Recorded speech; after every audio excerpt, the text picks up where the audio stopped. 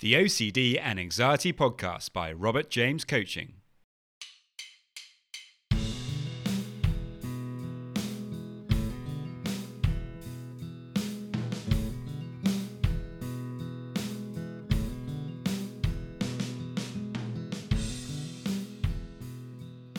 Hello and welcome to the OCD and Anxiety Podcast, where we explore how to have a more positive relationship with anxiety disorders, taking back control so that you can start living the life you choose and not the one chosen by your fears.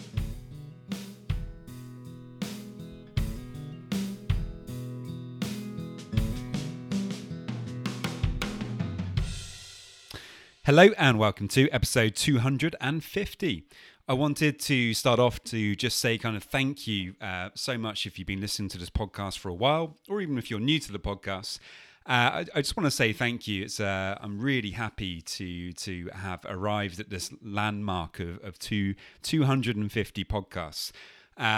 It's absolutely fantastic. It's been such a joy to make this podcast, and so many people have contacted me about it to let me know that it's been helpful for them, and so thank you, and I very much hope we can continue for another 250. So onwards and upwards. Now, if you are struggling with OCD or anxiety, then you can get a free session with me. Hey!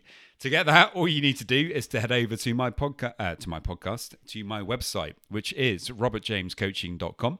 There you can use my Calendly to book yourself that free session.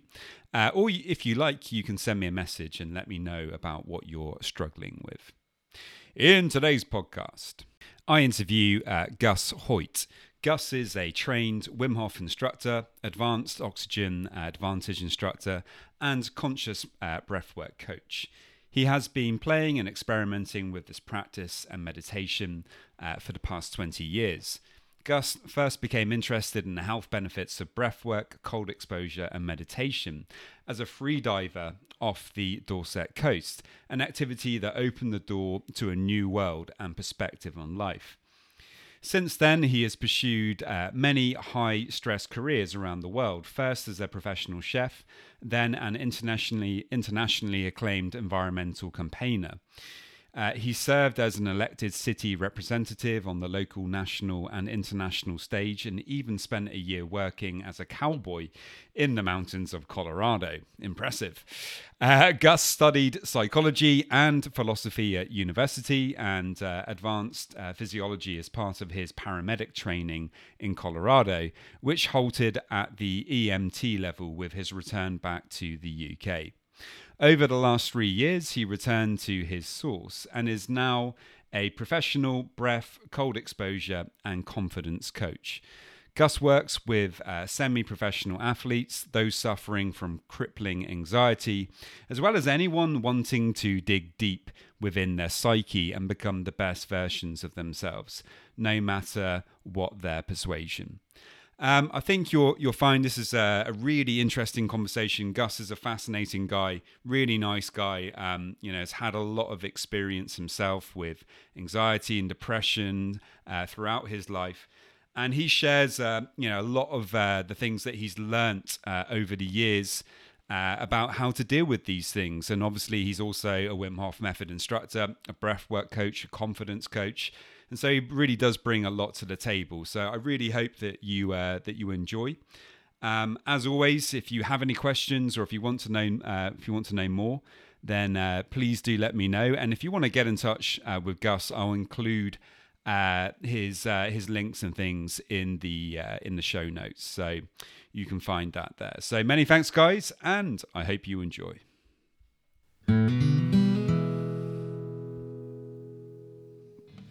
Hi, Gus. Welcome to the podcast. We actually just did this recording without recording for the first 5 minutes, and so this is the second time of asking you to tell us a little bit about yourself.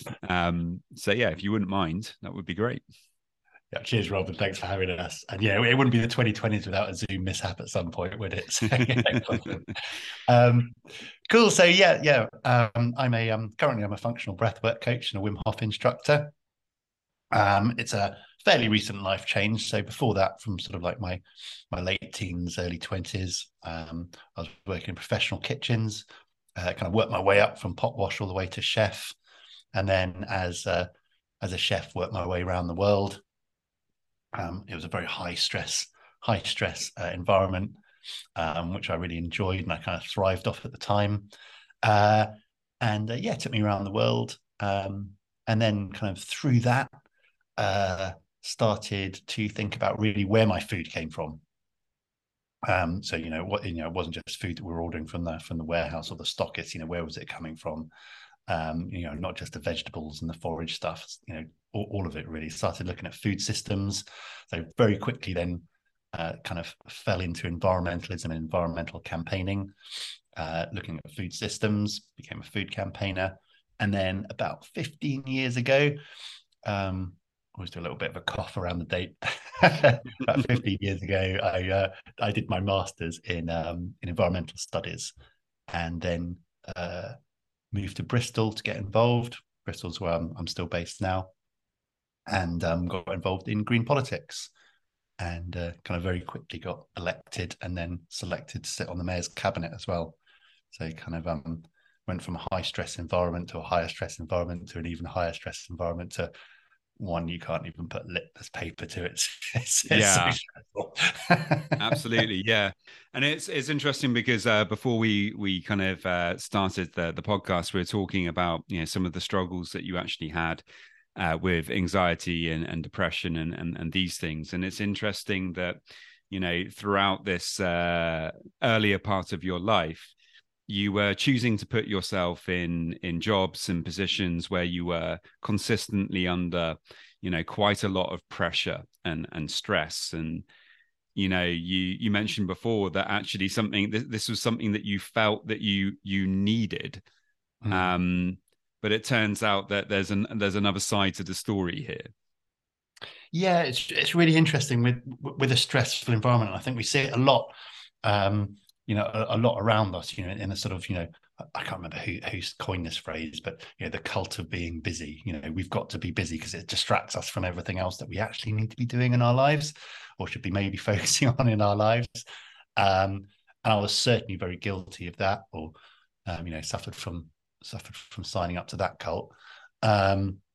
And also the adrenaline, the adrenaline hit, the thriving on the adrenaline, that's a lifestyle in itself. So when you're then not getting the adrenaline, you feel as if the volume's been turned down on life. So, I was kind of almost chasing the next high all the time. So, going into a more stressful environment, working harder, in a professional kitchen, everything needs to be perfect, and it needs to be perfect now.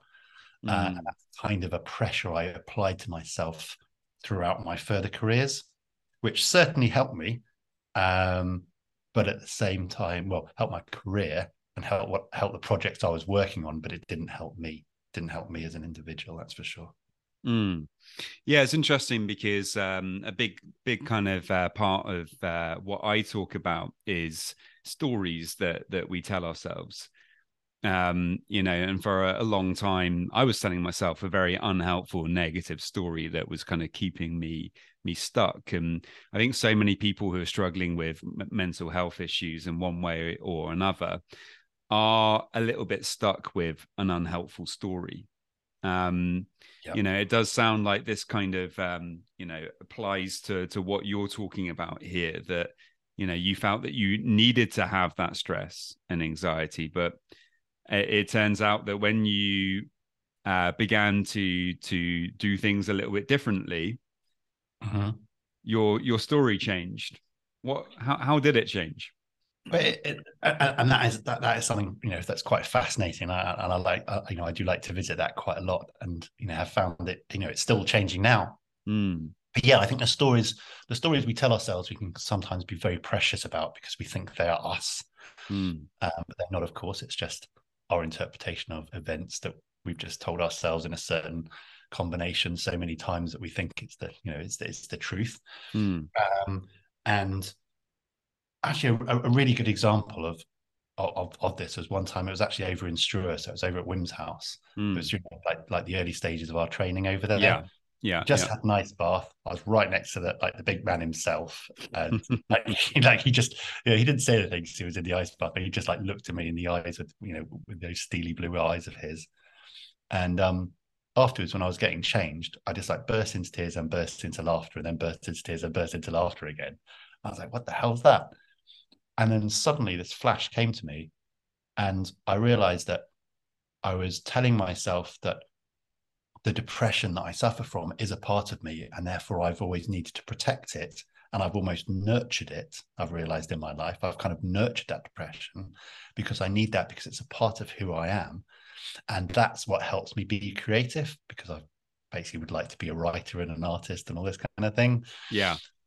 That depression is that's what helps me become a better artist, which is Mm. absolutely bollocks because you never write, draw, or do anything when you're depressed. All you do is sit and stare at the telly at the most in those situations. If anything, it totally holds you back. Yeah. So Yeah. I suddenly thought, all of my, for the past at least couple of decades, I've been telling myself this was an essential part of me. What a load of crap. Yeah, Why and am I protecting actually, that? yeah, I really relate. I really relate to that. That is something that's so true. I really resonate with that. Unfortunately, I think a lot of people are doing that. And Definitely. often it is related to creativity. Like if I'm going to be creative, then I have to suffer. Yeah. The suffering artist, isn't it? Yeah. Yeah, yeah. Yeah, which leads to all kinds of toxic behaviors, doesn't it? Yeah. Well, yeah. I mean, we're going to get on to talking about alcohol and things in just a minute. Um, but certainly, alcohol and drugs and all of that kind of stuff can be a big part of that as well. Yep. Where the idea is that I need to be like kind of abusing my body with alcohol and drugs in order to be creative, and it's like Yep. absolutely so false on so many levels. I mean, but And it's one of it those really things.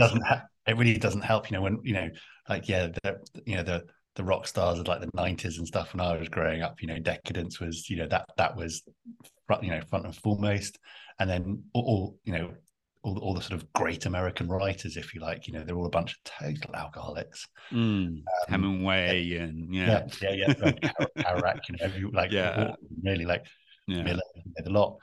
Um, so yeah, I mean, without jumping too far ahead into the drinking and stuff like that, when I was drinking too much, I thought, I know, kind of like you said, I thought, oh, but that's what creative people do. That's the release. That's a normal thing. So yeah, yeah, absolutely. another Okay, and unhelpful story for sure. yeah, okay, and so you've just kind of talked there about how in the ice itself you were able to have Mm. this breakthrough. So what kind of drew you initially to the Wim Hof method, and what were some of the benefits that you started to notice from it? So yeah, sort of the short version of that story really was sort of around my mid or early to mid 30s. Um, my body was definitely starting to really suffer from all the continuous stress. So high stress jobs, working minimum of 10 hours a day, and then afterwards drinking too much, so putting my body in even more stress, which I thought was bringing myself down at the time. But of course, Yeah, from what I know now, I just yeah. putting myself under more stress. So decades of doing this really took its toll, and I kind of just woke up one day kind of almost battered and bruised from the inside out, and just thought, one, this is no way to live, and two, probably I'm not going to carry on living if I carry on along this path much longer. That's in my like early to mid 30s. Yeah. um and yeah, realized that I need to make some pretty big massive changes. And to cut a long story short, I realized like one of the happiest times that I was happy just in myself, like being in myself, was when I was into scuba diving and free diving. And couldn't do that living in Bristol. But what I could do was, you know, water, cold water, and breathing. So I started to get into cold water and breathing, Mm. cold showers, 2 or 3 a day, all that sort of thing. Tried to get into meditation, really didn't take with that, like really didn't take with meditation. So Um, you were doing two or three cold showers a day. yeah. So I was doing one first thing in the morning, one after a gym, and then one in the evening. which I Wow. found. So you were really going for it with the Yeah, yeah. definitely. Yeah. Yeah, yeah, yeah. One of those people that, yeah, well, especially more so then, you know, when I found something, I'd fully, pardon the pun, like fully immerse myself in it. Yeah, yeah, Yeah. Yeah. Yeah. yeah, Okay. Fantastic. Yeah. I think it's a very familiar story there. I think when, when people do start to explore with the Wim Hof method, it's certainly it was the case for me. I noticed the benefits fairly quickly and, you could see that it's something that if you keep doing it, then, it will change your life. yeah, Um, yeah, absolutely. Yeah, absolutely. And then, escalating from the cold showers to the ice bath. mm, And that's kind of when the epiphanies started to come. That's when I started to really, really just cut out all that noise, all that. Well, it does, doesn't it? I mean, when you're in a nice bath, all the bullshit that's bounces around in your head just disappears, and you're just really in the here and now. yeah. Um, and that, yeah, that just really helped me sort of, yeah, just put things in perspective, really, and just slow it all down, look at all the different stories, and um, yeah, and I'd sort of say, like I'm a student of history and things like this. But then we never look into our own history. We just kind of take it for granted. So it actually helped me look back at myself and test those truths that I'd been telling myself all my life, to keep Absolutely. beneficial. Yeah, sounds amazing. Um, what do you how do you see acceptance in the Wim Hof method? Because I think that was a big part of what I found so beneficial. I know with OCD and anxiety, one of the most important things really is to stop resisting the difficult emotions and experiences that you're having. We're in our culture today, we're so focused on feeling good and comfortable all the Mm. time. And we don't want the other side of the coin. We want to be happy all the time. We want to be comfortable all the time. And, Yeah. you know, acceptance is something that really changed my life. Um, for me personally, when I first came across the word acceptance, though, I understood what it meant in terms of anxiety and things, but I couldn't do it. I was like, this sounds like a great idea, mindfulness and all this stuff, brilliant. Mm-hmm.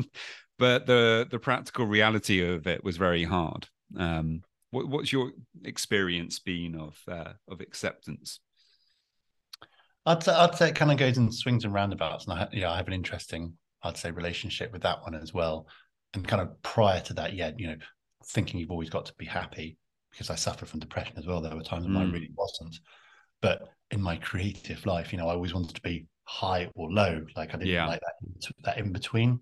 Mm, Um, and yeah, something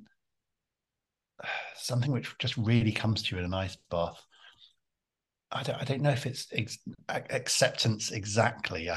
Well, no, I suppose it is really, but it's just that state of being. Like you're just there in the moment.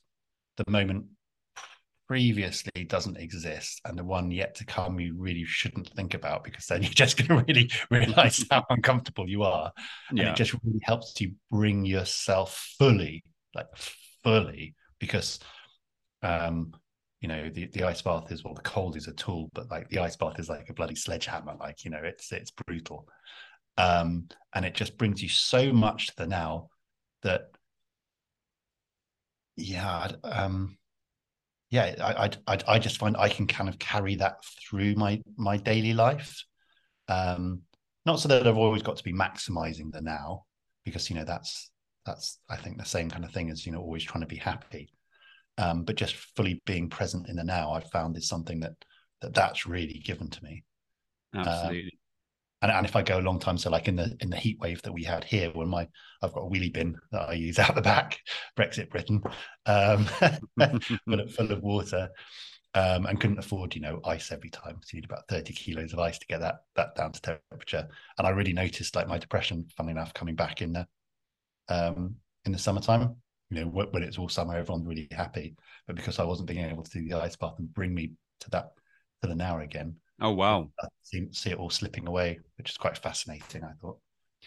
Yeah, well, it's kind of you're going into the pain. You're doing the opposite of really what we are trying to do when you try to escape depression, which is just to Mm. force happiness, which we know does not work at all. In fact, it does the opposite. Absolute opposite. Yeah. Yeah, so when you actually purposefully go into the discomfort, it Mm. it really allows us to learn more deeply and intuitively. Okay, this is acceptance. This is what it is. Mm. This is bloody painful. There's a part of me that wants to do everything I can to get the hell out of here, but I'm going to stay. Yeah.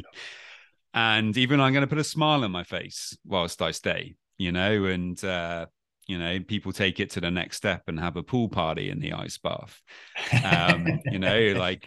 But it's interesting. Have you explored much with kind of NLP techniques and things to do with the cold? So I haven't, no. Like I had a bit of a weird experience with an NLP practitioner, a Mm, good sort of 10 or so years ago, and I must admit I haven't really gone too much back into that. mm, Um, but just to your previous point there as yeah. well about the ice bath as well, and I think it's quite important to say, and I think just about like talking about mental health is pretty Mm, important. The more we talk about it, the more accepting everyone else is, and the more everyone else can talk about it. Same about ice baths. Like I never really want to take an ice bath. Like each time when I'm stood there in my shorts looking at it, I do have a little thought inside of me going, "The bloody hell are you doing with your life?" But the moment you're in there, the moment you get that wave of, I suppose, the acceptance which you were talking about, that wave that just goes through the body, you're like, mm.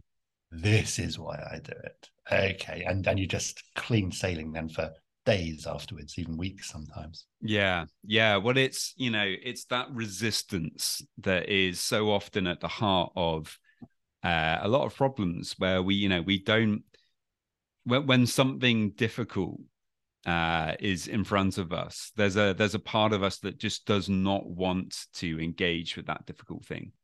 Oh, I've Um, got a perfect example. So 2 weeks ago, I had to do my tax. mm, Hate doing my tax. And I used to literally, I'm not kidding you, like 4 or 5 years ago, I used to have full on like panic attacks, just thinking, like, even if I took the folder out the drawer that said tax on it and I had like my unique tax number, like I'd yeah. start palpitations and like my heart rate would go through the roof. Um, last year Sorry, now. not laughing at you, but it's No, no, yeah, no, no, no, I no, no, can. no, no, no, exactly. It's hard. I really dislike tax as But well. two It's weeks ago, two yeah, weeks ago, so not like last year, but yeah, 2 weeks ago, I yeah, took the folder out, sat down. I had 2 days cleared in my diary.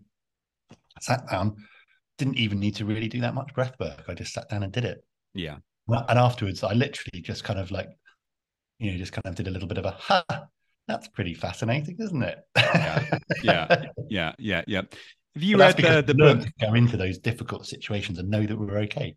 Yeah, absolutely. Have you read the book? I think it's The War of Art by Stephen Pressfield. If you come across that, No, no, no, no.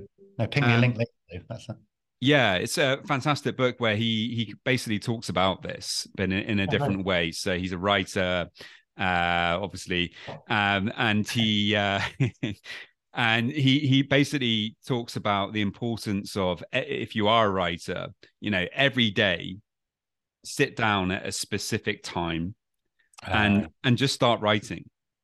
yeah, Stephen Even King did the same, didn't he? Yeah. yeah, even if nonsense comes out, just write for an hour nonstop. And at some point, some hopefully something good will come. Sometimes it doesn't, but if at least if you sit down and you start doing it, then you're in the habit of doing that each day, and good things will come from that eventually. Yeah. And he calls it resistance. He's like, whenever we have something creative or important to us that we want to do, this resistance always comes up. And it does. And like, I mentioned perfection when I was talking about, the chefing earlier on. That's something which stayed with me and was definitely, I always thought, oh, perfectionism is a good thing, but no, it's a real millstone around my neck. And it totally did like the opposite of what you were just talking about. It stopped me actually starting and looking Mm. at a back page and writing, Yeah. because I thought I had to produce something, the first draft would be perfect, or it was no good. The amount of half-written novels I've thrown in the bin, literally thrown in the bin, it's ridiculous. So Yeah. yes, that it's what's the expression like? Progress, not perfection. Mm. That thing which a Yeah. coach a couple of years ago mentioned, and that really struck a chord. It's like Yeah. putting one foot in front of the other and just doing something. Absolutely. Leads to so much more than any kind of yeah. Just do Absolutely. it. Just start something. Yeah. Yeah, you're spot on. I mean, and it's a really important message for people with OCD because perfectionism is really at the heart of it. Wanting to feel certain about things before you get started, or and Yeah, it's scary. unfortunately, It's scary as hell doing it, but like yeah, once you start, it really is empowering. Kind of like stepping into the ice bath. That first step, mm, bloody terrifying. yeah, Um, absolutely, yeah, Immersing yourself, question what the hell you've done with your life, but then very soon afterwards, you start to get all the benefits that come along. Yeah. yeah, yeah, fantastic. That's really fascinating. Okay, and so all of this is has led to you, you know, obviously becoming a Wim Hof instructor and sharing this with other people. You're very active. You're working a lot as an instructor. Um, so just to kind of change tack a little bit though, because Mhm. wary of time. I wanted to ask you as well about alcohol and because you um recently or 2 years ago now, no, it's been 2 years. You decided to stop drinking alcohol as part of this mission. I Yeah. imagine you haven't really told me what kind of, so maybe I can start there. What kind of Yeah. kick-started that big change in your life?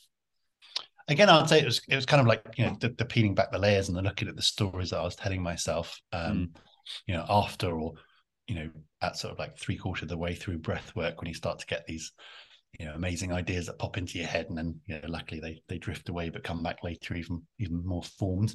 But yeah, I was just I've always sort of, I suppose, from like late teens onwards, drinking was very much a big part of my life. I grew up in the UK. It's like late 90s as well. I was 10, 20 in the late 90s. So, there was all that going on. Living in Camden at the time too. So, party central, and that was normal. Like that was the line which like defined normality to me. And then working in the chef, or in any professional kitchen, yeah, um, yeah, uh, you know, you finish and then you make up for lost time. You've only got a couple hours before the bars close, so you drink quickly. And that was the normal, because you were just around, everyone else around you is doing the same. So I kind of had no kind of uh sort of real sense of sort of normality around drinking and all this sort of stuff. And that definitely carried on. So the more stressful jobs I had, I'd carry on drinking. Never woke up in the morning craving a drink or anything like that. So I didn't think I had any problems with it. But the more I got into the breath work and the more I got into the ice bath as well, like that's where I've had quite a lot of my epiphanies. You realize that, it's not doing you any favors, and it's probably holding you back. And again, what are these stories you're telling yourselves? So I always sort of said, I'm a drinker. Like that would be part of, like, if I had to write down personality traits, being a drinker would be one of them. And I thought, actually, like I've always thought that as like a positive trait. Why the hell do I think of that as a positive? Like, if I smoke cigarettes, would I think smoking cigarettes is a positive trait? No. So, yeah, why have I thought this around drinking? And it was actually about 3 or 4 years ago, I gave up for the first. Well, I've given up like for bits throughout my life and stuff. But yeah, tried giving up about 3 or 4 years ago, and did for about a year or something like that, and then just started drinking again, and realized that it does creep back up on you. Once yeah, you take an extended break, you actually, you're more aware of it, basically, aren't you? You brought your yeah, awareness there. So it's something that you just do offhand because it's a habit. You then realize, it's coming back into your life, and you're like, oh, okay, that's interesting. But then, gosh, yeah, just shy of about 2 years now. No, maybe not 2 years. Yeah. Anyway, let's just say about 2 years ago, I decided actually, that's it. I'll just knock it on the head, and like just become a non-drinker and go alcohol free. And at first, it was really quite interesting because I felt like I realized now I went through a phase of grieving, which might sound absolutely bonkers, but I'd basically said goodbye to a friend, not a good friend, kind of like a pretty shitty friend at times, but a fun friend too, that I've been hanging around with for like 20 years, or a little bit longer. So actually, I think I went through like a little form of like a grieving process at first, which is like quite Yeah. fascinating looking back. Yeah. Well, it's a completely different life that Yeah. you're taking on board. You don't have that opportunity anymore. To kind of just say, well, it's Friday. Mhm. I'm feeling exhausted and knackered, and you know what? I'm just gonna go meet my mates, and I deserve a I drink. That's the deserve it. I think I word that you deserve to say. get drunk and have, 5 or 6 pints and let go, let loose. Yeah. And even if you're in a bad mood, you know that you can have a few beers and feel better. Yep. Push all that stuff down.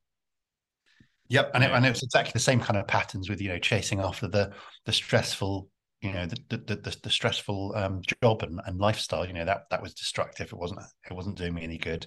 mm, And nor was the drinking. So I'd managed to change the professional life. And, well, starting to change the professional life I have now. mm. And I just started to look at the other aspects, and the drinking was certainly one. Um, Okay. yeah. And what are some of the benefits then that you've noticed since doing this? Obviously, it was hard at first, but Yep.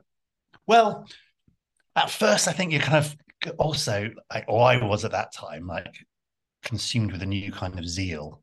So I'd made a big decision. Like I'd thought about quitting a few times and sort of gone back on and stuff like that. But this was the time I thought, no, I'm going to live my life alcohol free, and I'm going to be alcohol free. So like I sort of put that new definition down, and it was very empowering, to be honest. yeah, I mean, and particularly, I mean, in the UK, to to Yeah. make that kind of decision where we are a big drinking nation, so to do that it's a pretty big decision to make. Yeah. Yeah. It's a big statement, and also a lot of people think that you're criticizing them. Uh, Mm. it's a bit like with vegans and vegetarianisms. Carnivores think the presence of a vegan in the room means that that they're being accused of being a bad person. It's not. It's just another person with a different point of view which is in the room. That's all. But yeah, the uh with like the drinking and the giving up, I think I had like this main kind of zeal and huge amount of self-worth to begin with. But when I found it started to get difficult was after about a month or two, because just doing it just on sort of pure bloody mindedness and willpower and all that sort of thing, that starts to wear off after a little bit of time. um and that's when you start thinking, oh, maybe I'll just have a beer. It's fine to have a beer, isn't it? And thoughts like that pop into your mind, which, practicing breath work, you can take a nice deep breath into the belly, through the nose, close your eyes, feel into the body. Because you've done lots of breath work, you can attune very quickly. But if you're inexperienced at breath work, it might take 3 to 5 breaths. Feel into the body and just really feel into what you want. And you realize actually having a drink is not what you want. Maybe it's like something sugary. Maybe you're a bit hungry. Maybe you need a nap. Maybe you just need to have a good laugh with friends. Yeah.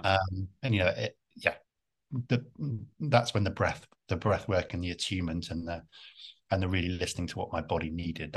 That's when those skills really came into their own, actually. Absolutely. Okay, so you got through those difficult times.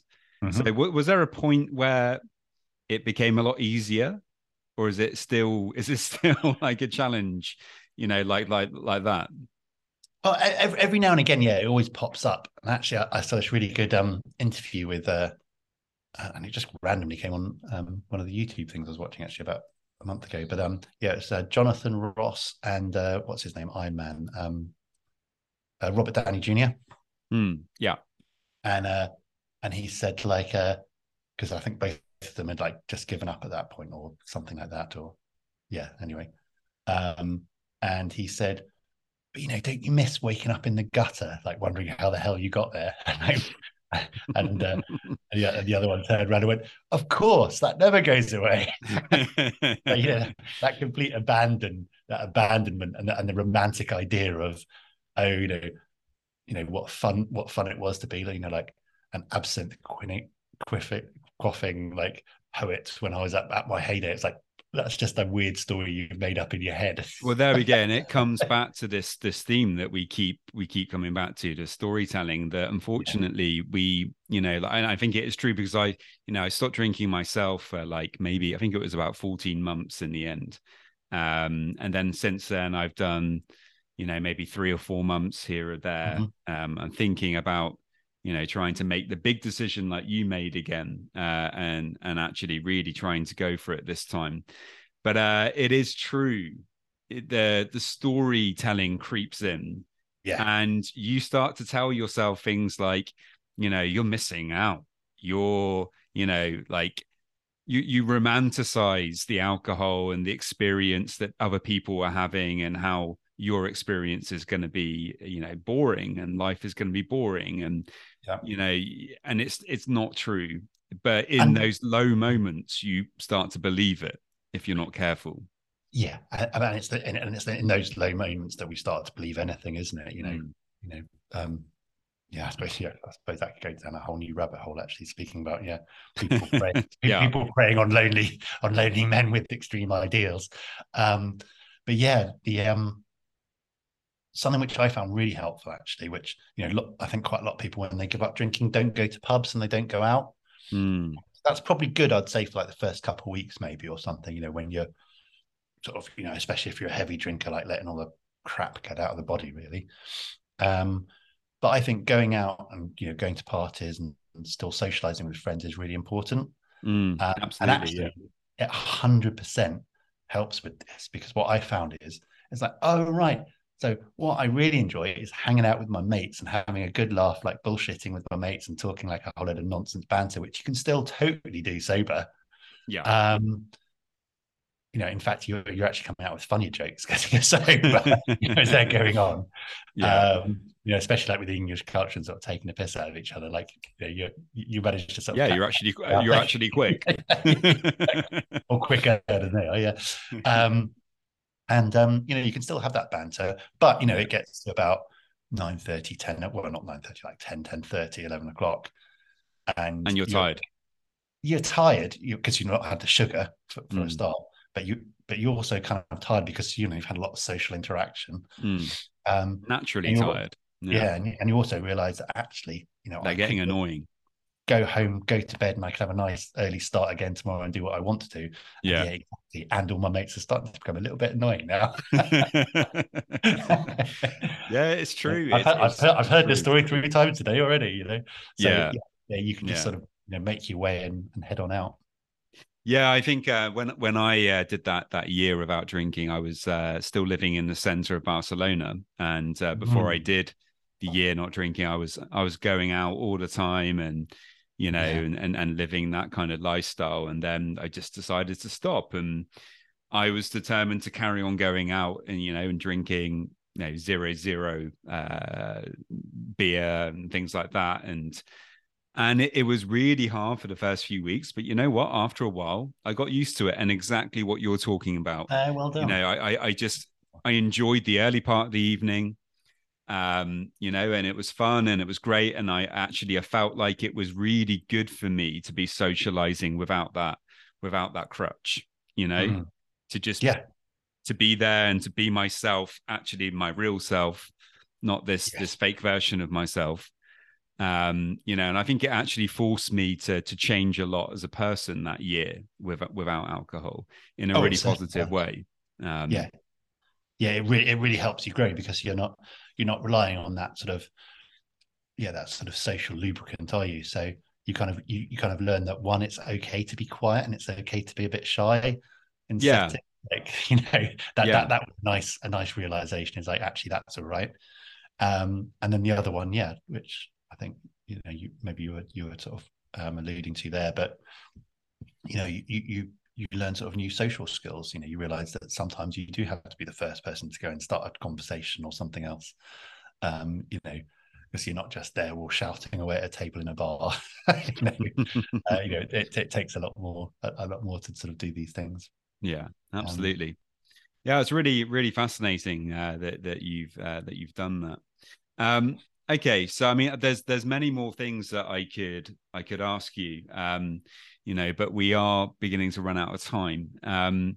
So I did want to kind of to just ask you one last question, and that is, if you only had it's quite a tricky one. If you only had one piece of advice for people who might be struggling with anxiety, OCD, depression, whatever it is that they're struggling with, um, what would your advice be? that is a good one. I think I think the main and the clearest one is that it's okay. You know, that whatever you're feeling, whatever you're going through, whatever you're thinking about yourself, about the world, anything else, it's all right. Like, you're allowed to feel that way. It's okay. Like, that's normal. Like, that's absolutely normal. Even if you're having like crazy ideas, like, that's normal. That's okay. Um, but then just, yeah, kind of breathe into them, really. So again, sort of going back to, you know, when I was talking about stuff, you know, the taking the deep breath is literally just take a few deep breaths and just feel into what's going on, whether it's in the head or in the body or anything else. You know, knowing that it's okay, knowing that it's normal, knowing that it's a part of you, that there's not something wrong. You know, it's not something that we should try and bury and get rid of, or sort of cut out of ourselves or anything like that. You know, it's part of us, and that's okay. But just breathing into it and seeing how we, yeah, how we sit, how we feel with it, and just letting it dissipate or clarify, or just see where it goes. Yeah, Um, but yeah, absolutely. knowing that it's okay. You know, Yeah. you're not weird or anything. No, I think that's an important message. I mean, so often, you know, we're not allowing ourselves to feel certain things or to be in certain Mm. ways, and we get angry with ourselves or upset with ourselves. How dare I? And that's definitely the worst thing to do. Yeah, for sure. Like, how dare I be like this in this situation? I should feel stronger. I should be quicker. I should be better. And you know, and Mm. it's not fair. We're putting ourselves under enormous pressure to kind of come back to what you were talking about earlier at the start. Yeah. You know, it's so yeah, using the breath to kind of check in with yourself on a more regular basis. Yeah. Yeah, it's just like the light breathing exercise, where we just sit and we become aware of our breath, and then we just notice how we're breathing, and then we just start breathing slightly lighter, and we just let the body just, whatever, all the systems within the body just start to readjust. And you find that nice homeostasis. That's a really simple, basic, just sitting there and breathing through your nose. But Yeah. it's actually a very powerful exercise to do, I think, especially in this modern world where we're constantly overstimulated anyway. Absolutely. Yeah, absolutely. Okay, Gus, if people want to find out more about you, I don't know if any of the listeners are living in the Bristol area, or if you do tours around the UK. I know that you've been down to Totnes. I think I saw you did a workshop there, the area I'm from. Yeah, So, been all around the southwest. Hopefully break into London this year as well at some point. whoa, the big smoke. Yeah, big bad city. Yeah, yeah. Okay, so if people want to find out more about you, what can they do? Easiest way really is well, if they're on Instagram, my Instagram handle is breath and ice. So breath and ice does what it says on the tin. Um, and I've also got a website which is gushoyt.com. But like most people's websites, it hasn't been updated in about 6 months. So yeah, Instagram's the best, or yeah, just drop me a line. Yeah, Uh, awesome. yeah. Gus, yeah, thanks so much for your time. It's been great talking to you. Pleasure as always. Just a quick reminder that if you want to get a free session, all you need to do to get that is to head over to my website, www.robertjamescoaching.com. And there you can leave me a message and we can arrange the free session. And now just a quick reminder of my disclaimer. Any information that you view on my website, Instagram page, Facebook group, or anywhere else online, or any information that you listen to on the podcast is for informational purposes only and is not intended to be a substitute for actual medical or mental health advice from a doctor, psychologist, or any other medical or mental health professional.